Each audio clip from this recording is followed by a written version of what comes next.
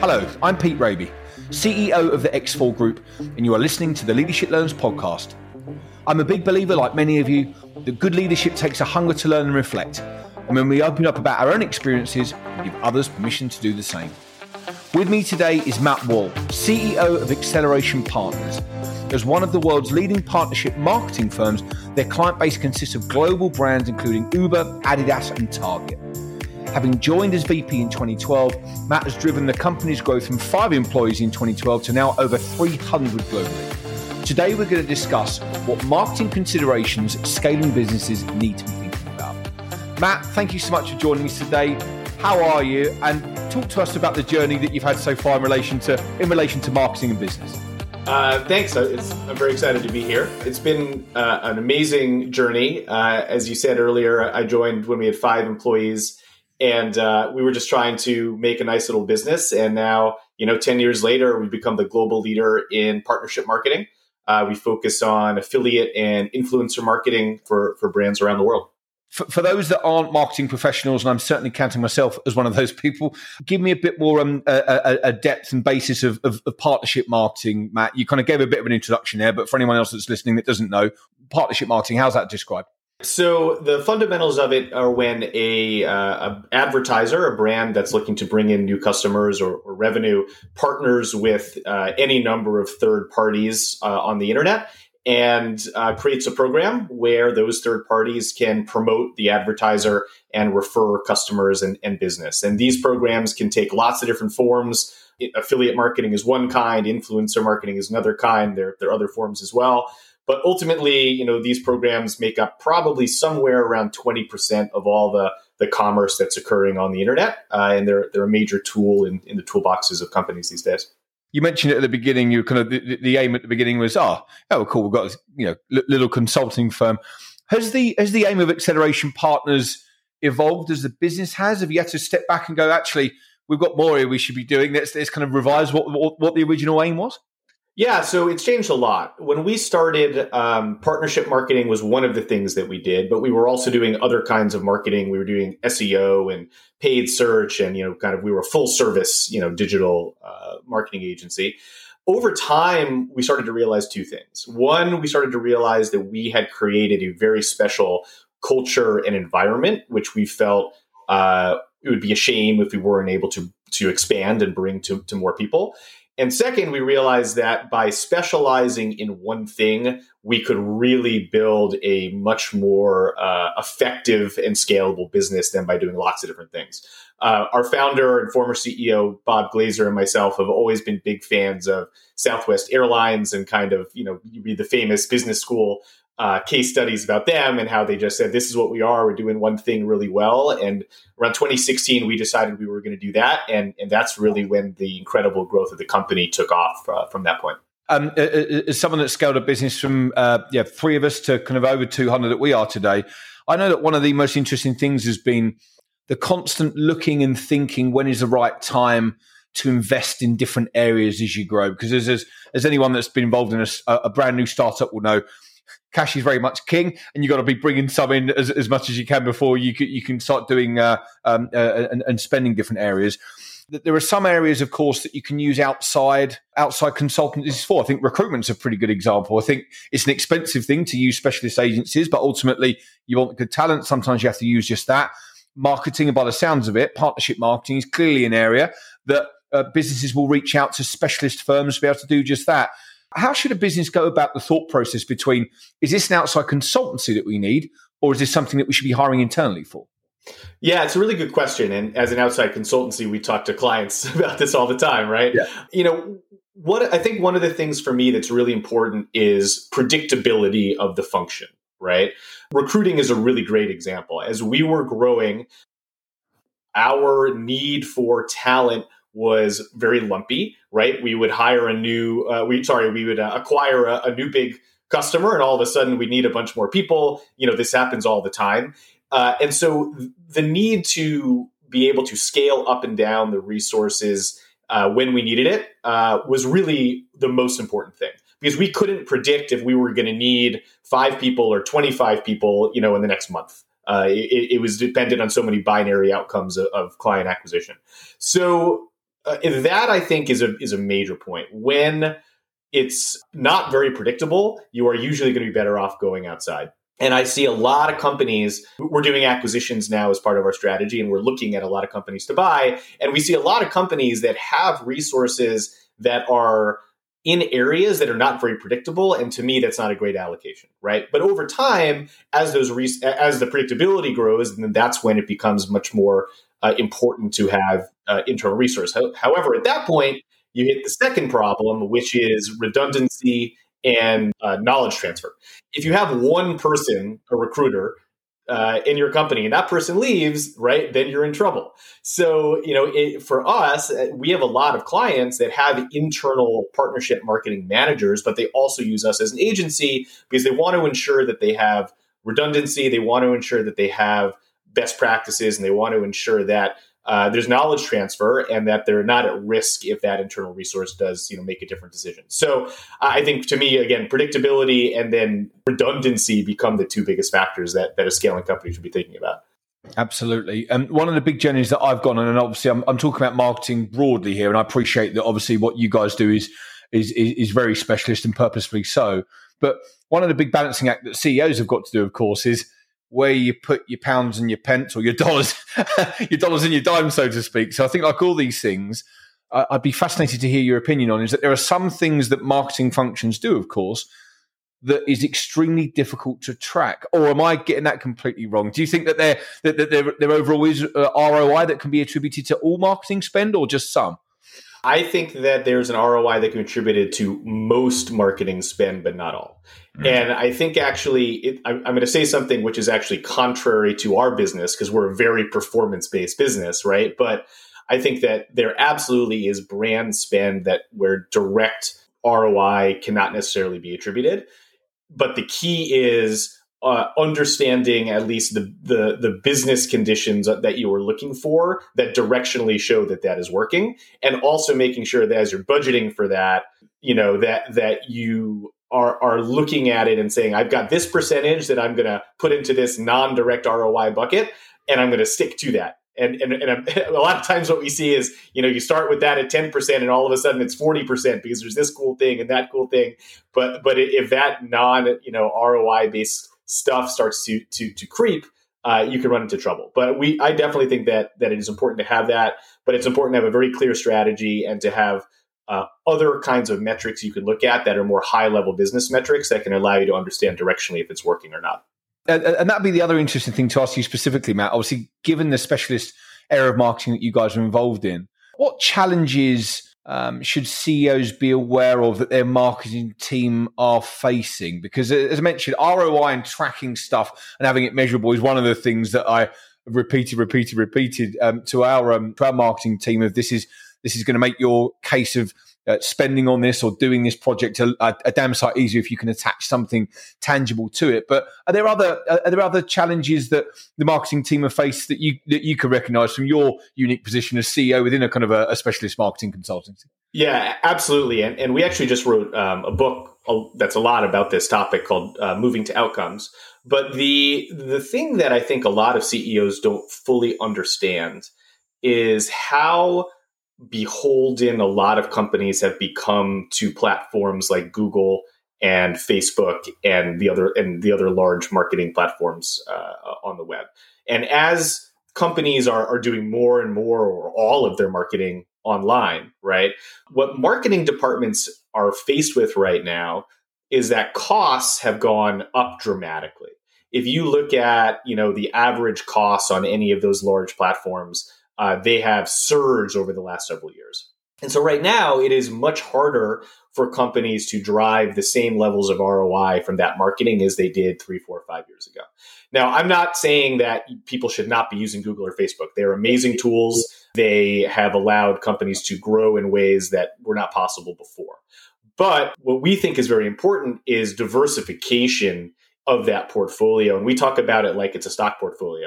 Like you would never have your entire stock portfolio in just Google stock and just Facebook stock, right? Especially over the last 6 months because you would have been killed. You would want to have a diversified portfolio. So I think one of the challenges that marketing departments have right now is figuring out where they can get return outside of those places where for the last several years it's just been like a slot machine. It's just like put your money in and it works, right? So, as a partnership marketing firm, obviously I think we're biased here, but we believe that partnership marketing is one of the key areas for diversification for marketers. But whether it's partnership marketing or other things, we think having a basket of tactics is important, and it's important for CEOs to understand these dynamics and where dollars can be put to get return outside of these more traditional platforms. Yeah, interesting. And I think that comes back to one of the other things I was looking forward to speaking to you about.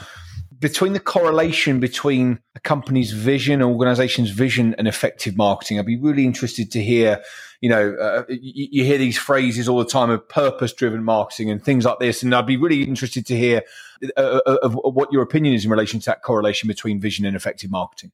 Yeah, I think that they're critical. We work with a lot of brands that I think see themselves as purpose-driven, and they put their values in their marketing. A lot of the, especially like direct-to-consumer brands that have come up over the last number of years, that's a big part of what they're doing. Allbirds, or in the old days, Warby Parker was kind of the OG of that, or Tom's Shoes. There's so many of these companies that have made that part of their mission, and it lends authenticity to the marketing. And especially, from the partnership marketing side, what we see is that partners want to work with brands that have an authentic message and value proposition and purpose that aligns with theirs. And so we see partnership programs where there is that alignment that work really well. And again, that's just something you can't do on Facebook, because, when you're buying ads on Facebook, the algorithm is not taking into account like your purpose, right? But when you're working with a partner or in other marketing channels, you can actually get that alignment. And we see that as working so well because there's such an authentic message to the customer. One of the other things I was fascinated to look into Acceleration Partners is that obviously you're working across a lot of different countries across the globe. Yes. And one of the things, of course, that does feel very appealing in an increasingly video-based setup is that I think people feel like they've got much more global access than ever before. I'd be really interested to know for businesses looking at things on a global marketplace level, Matt, what are the marketing specific steps needed to be able to do this effectively? Because I'm sure it could easily be done badly, right? Yeah. So I think there's two primary things, right? The first thing we see all the time is that companies that have a really great brand presence in one country will go into another country and assume that people know who they are. And they will market as if people know who they are. But because no one knows who they are, that marketing is completely ineffective because your marketing is very different, right, when you have brand recognition. So the first and most critical thing to understand is, what is your brand recognition in that market? And do you have to educate people about who you are and what your product is, or can you just speak to them in the way that you speak to folks in your home market? And we see companies mess this up all the time. And it also goes to just kind of, product market fit. There's a classic story about Starbucks and how Starbucks went to Australia and they opened up their stores just as their stores were in the US and Australia, and they completely tanked because people in Australia want a very different experience from their coffee than Starbucks was offering. And Starbucks ended up basically shutting down all their stores. And I think they just went back into Australia with a new strategy, but they assumed, right, that it was the same, and it isn't. So I think that those are critical. And it's also critical to understand that the acquisition economics in different countries are going to be different. And you have to really make sure that your budgets are being built in such a way that takes that into account. Because again, if you're going into a new market, it is much, much more expensive to acquire the net new customer versus bring back the existing customer. And so usually you're going to see that the costs are much higher as you're bringing into new markets. So it's really important for companies to understand that and budget accordingly. A slightly selfish question, this one, Matt, for sure. But the thing that I've regarded the business so far is that you have different chapters to it. What's right for the business, sub 10 people, and then sub 50 people, and then that kind of 50 to 150 people, and then 200 and beyond is definitely another chapter. How have you gone about making sure that the CEO, that you're going to step back and you make sure that your own companies marketing strategy is in line with where the business is now? Because that's not an easy thing to do with working frenetically and hard day to day. I think that bit can be tricky. So it'd be great to hear your experience of that journey. Yeah, I mean, I think the biggest part of it is understanding that the people, as great as they are, a lot of them that are with you from A to B will not be with you from B to C or from C to D, right? It's just not what they want. It's, the skills don't match up. When you're starting out, you need Swiss Army knives. And then when you get bigger, you need people who are specialists. So things change. And so I think, to me, I can break down our growth phases into those stages, right? Where we kind of have seen changes in the type of people that we need. And that goes into the marketing. When we started many years ago, and for the first half of our development, all of our business was by referral. It was word of mouth from friends in the industry and from happy customers. And that was plenty. But then we started to get to the point of needing to do more active lead generation. We actually needed to hire a sales team. And all of that stuff required very different skills. And so we had to bring on new people, new teams, new technology. So for me, stepping back, it's really about looking at our growth plan. We have an annual growth plan. We have a 3-year growth plan. We have a 7-year growth plan. And looking at those phases and saying, what are the skills and what are the technologies that we're going to need in those next phases, and making sure we have them ready to go so that we're not scrambling when we get there. So I think an understanding of that dynamic is critical, and has been for us. What are the 3 things that CEOs should be asking of their marketing team, in your opinion, Matt? The 3 things that CEOs should be asking their marketing team, I think one is, do they have a very clear understanding of that split between spend that should have an ROI that can be attributed and spend that shouldn't, number one. Number 2 is, do they really understand the customer, and are they getting enough of the voice of the customer so that they're reacting to that versus what we think the customer wants? And then number 3, I think, is, are they being efficient? Are they constantly looking at what's working and what's not working and then recalibrating? Or are they continuing to put money into strategies where it's not clear that you're getting what you need? So look, testing and learning is critical. And there's a lot of testing that happens, and you put money into it and it doesn't work, and that's fine. But you got to make sure that you're cutting that off and moving on to the next thing, as opposed to continuing to put money into those failed strategies. And you'd be surprised how often that happens. Nice. That's some absolute gold there, Matt. Yeah. I think, like all these things, it's always fascinating to be speaking to people about specialist areas and these things, because a lot of the time you have to be a bit of a generalist as a CEO. You've got to do a bit of everything, certainly at least all right, and hopefully a few things rather well. But that's a great perspective. Thank you very much for sharing. The book that you wrote, Moving to Outcomes, you touched upon it briefly earlier. It's one of the things that I ask everyone of, has there been a book that's impacted you? So we'll get to that question in a second. But Richard Branson said at an industry event that we were at for some award ceremony a few years ago that everyone who was in that room at the time should write a book at some stage, because it's a really interesting and learning process. What made you want to do the book to begin with, and how did you find that process? Yeah, so we actually wrote our first book, I think it was 5 years ago or so. It was called Performance Partnerships. And the reason we wrote that book was that our industry was at this tipping point of moving from kind of, a sideshow to a more main event in the digital marketing world. But there were still a lot of people who didn't understand it and who didn't understand the development of it. And so we wrote that book actually as an educational tool and as a sales tool. And so what we ended up doing was, we didn't sell any copies of that book. We basically just shipped out 25,000 copies to potential customers and all of that. And it became an incredible sales tool for us, because when people read it, they started to say, oh, now I get why I need to do this. And I get why I need a great partner like Acceleration Partners. So that was the impetus for the first book.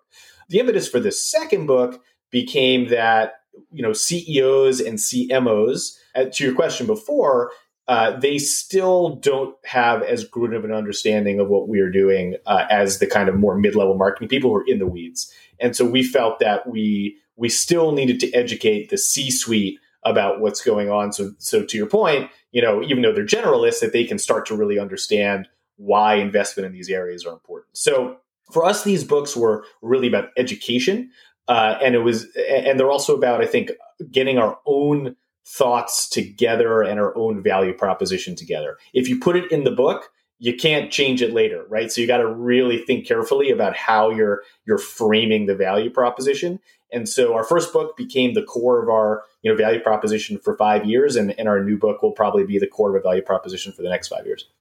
I listened to a brilliant podcast in the last couple of weeks. It's a UK-based podcast, but it has a brilliant global sea of guests on it, and it's called the High Performance Podcast, and it had the former CMO of Nike on it, a chap called Greg Hoffman. Now, he's got a book out there at the moment, which I'm really looking forward to getting stuck into, because Greg's is one of the best podcasts that I've heard in relation to his philosophy, hearing some of the stories in relation to some of the famous Nike campaigns over the years. So if anyone that hasn't listened to that, I'd seriously recommend it. But has there been any book or podcast that's been a long-lasting learn for you, Matt, on the journey so far? Yeah, so two that I come back to all the time. The first one is The 5 Dysfunctions of a Team, if you're familiar with that one. It's a classic. It's an oldie but goodie, but we use it all the time. We have a program at our company where all of our people managers are able to join monthly leadership training forums where they kind of work in small group teams and do trainings and experience shares.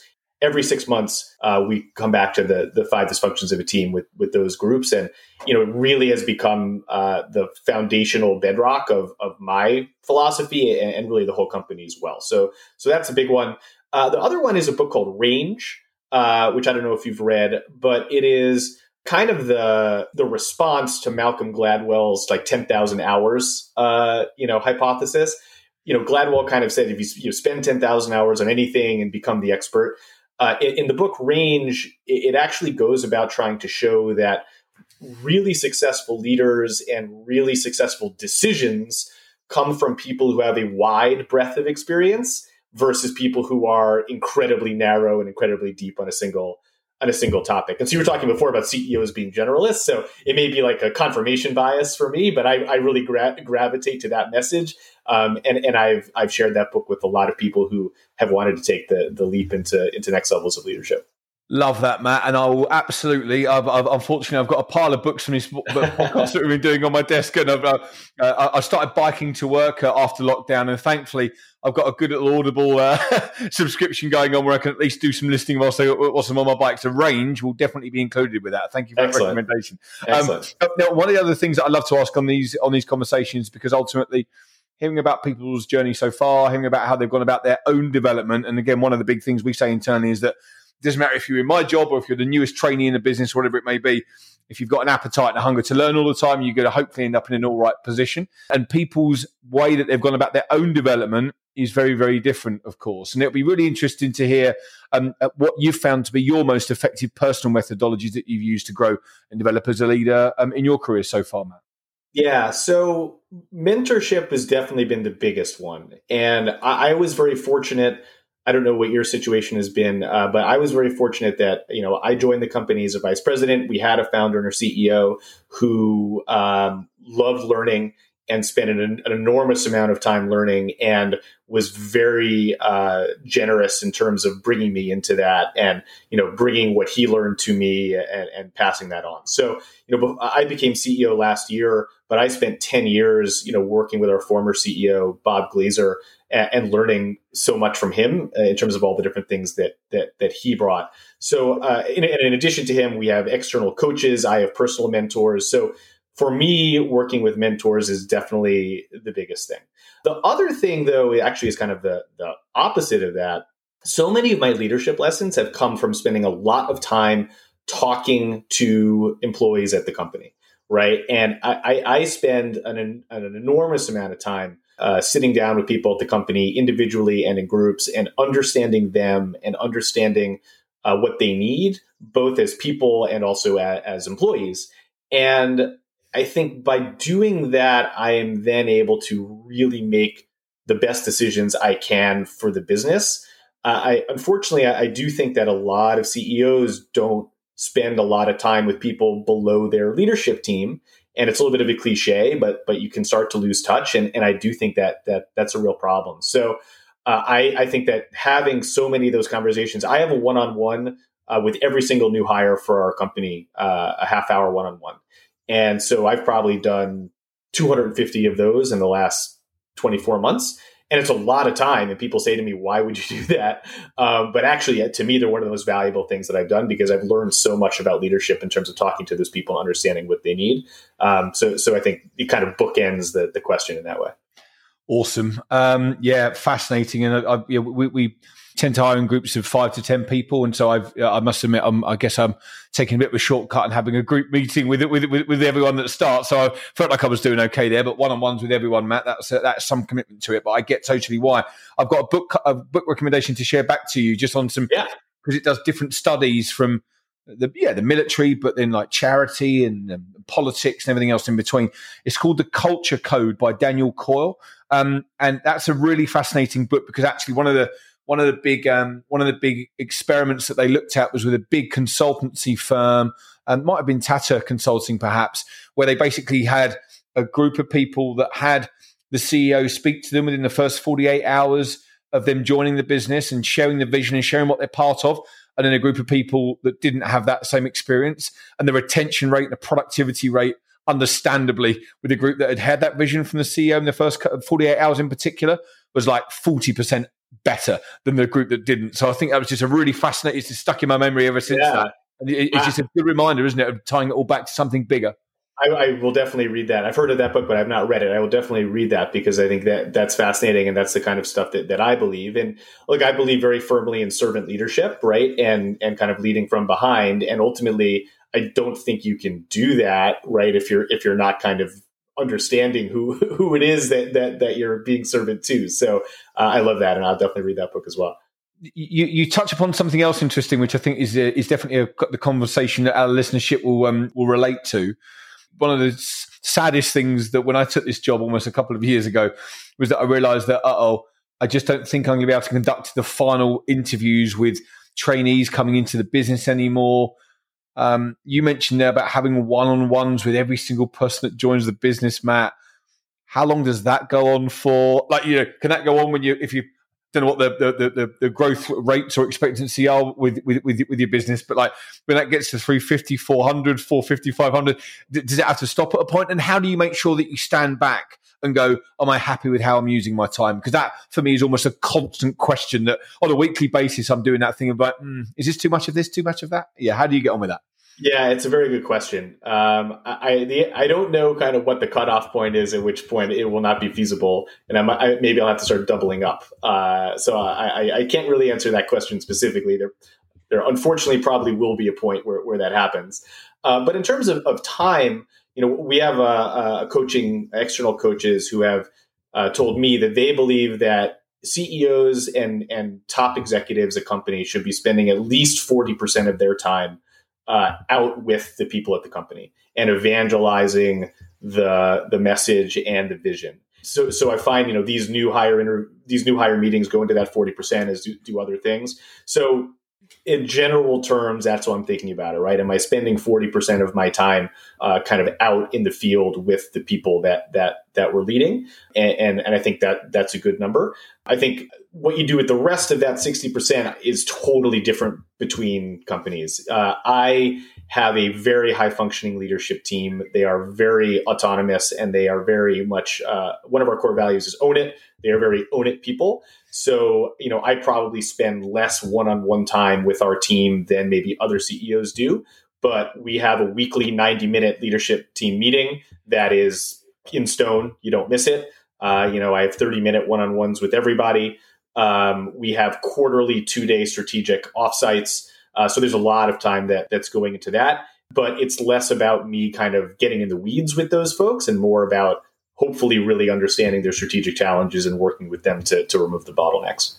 Awesome. Some brilliant stuff included in that, Matt, and very thought-provoking stuff indeed as well. As always, it's been really great to share your journey in Leadership Learns with us today, Matt. Thanks so much for coming on. I know there'll be lots that will resonate with listeners because, like me, they're already thinking about a few of those areas and thinking, wow, is what we do off-site enough? Is all the rest of that from that last statement as well. Thanks, everyone, for listening. If you enjoyed the episode, please give a 5-star rating and share with others in your network. Matt, thanks again for coming on.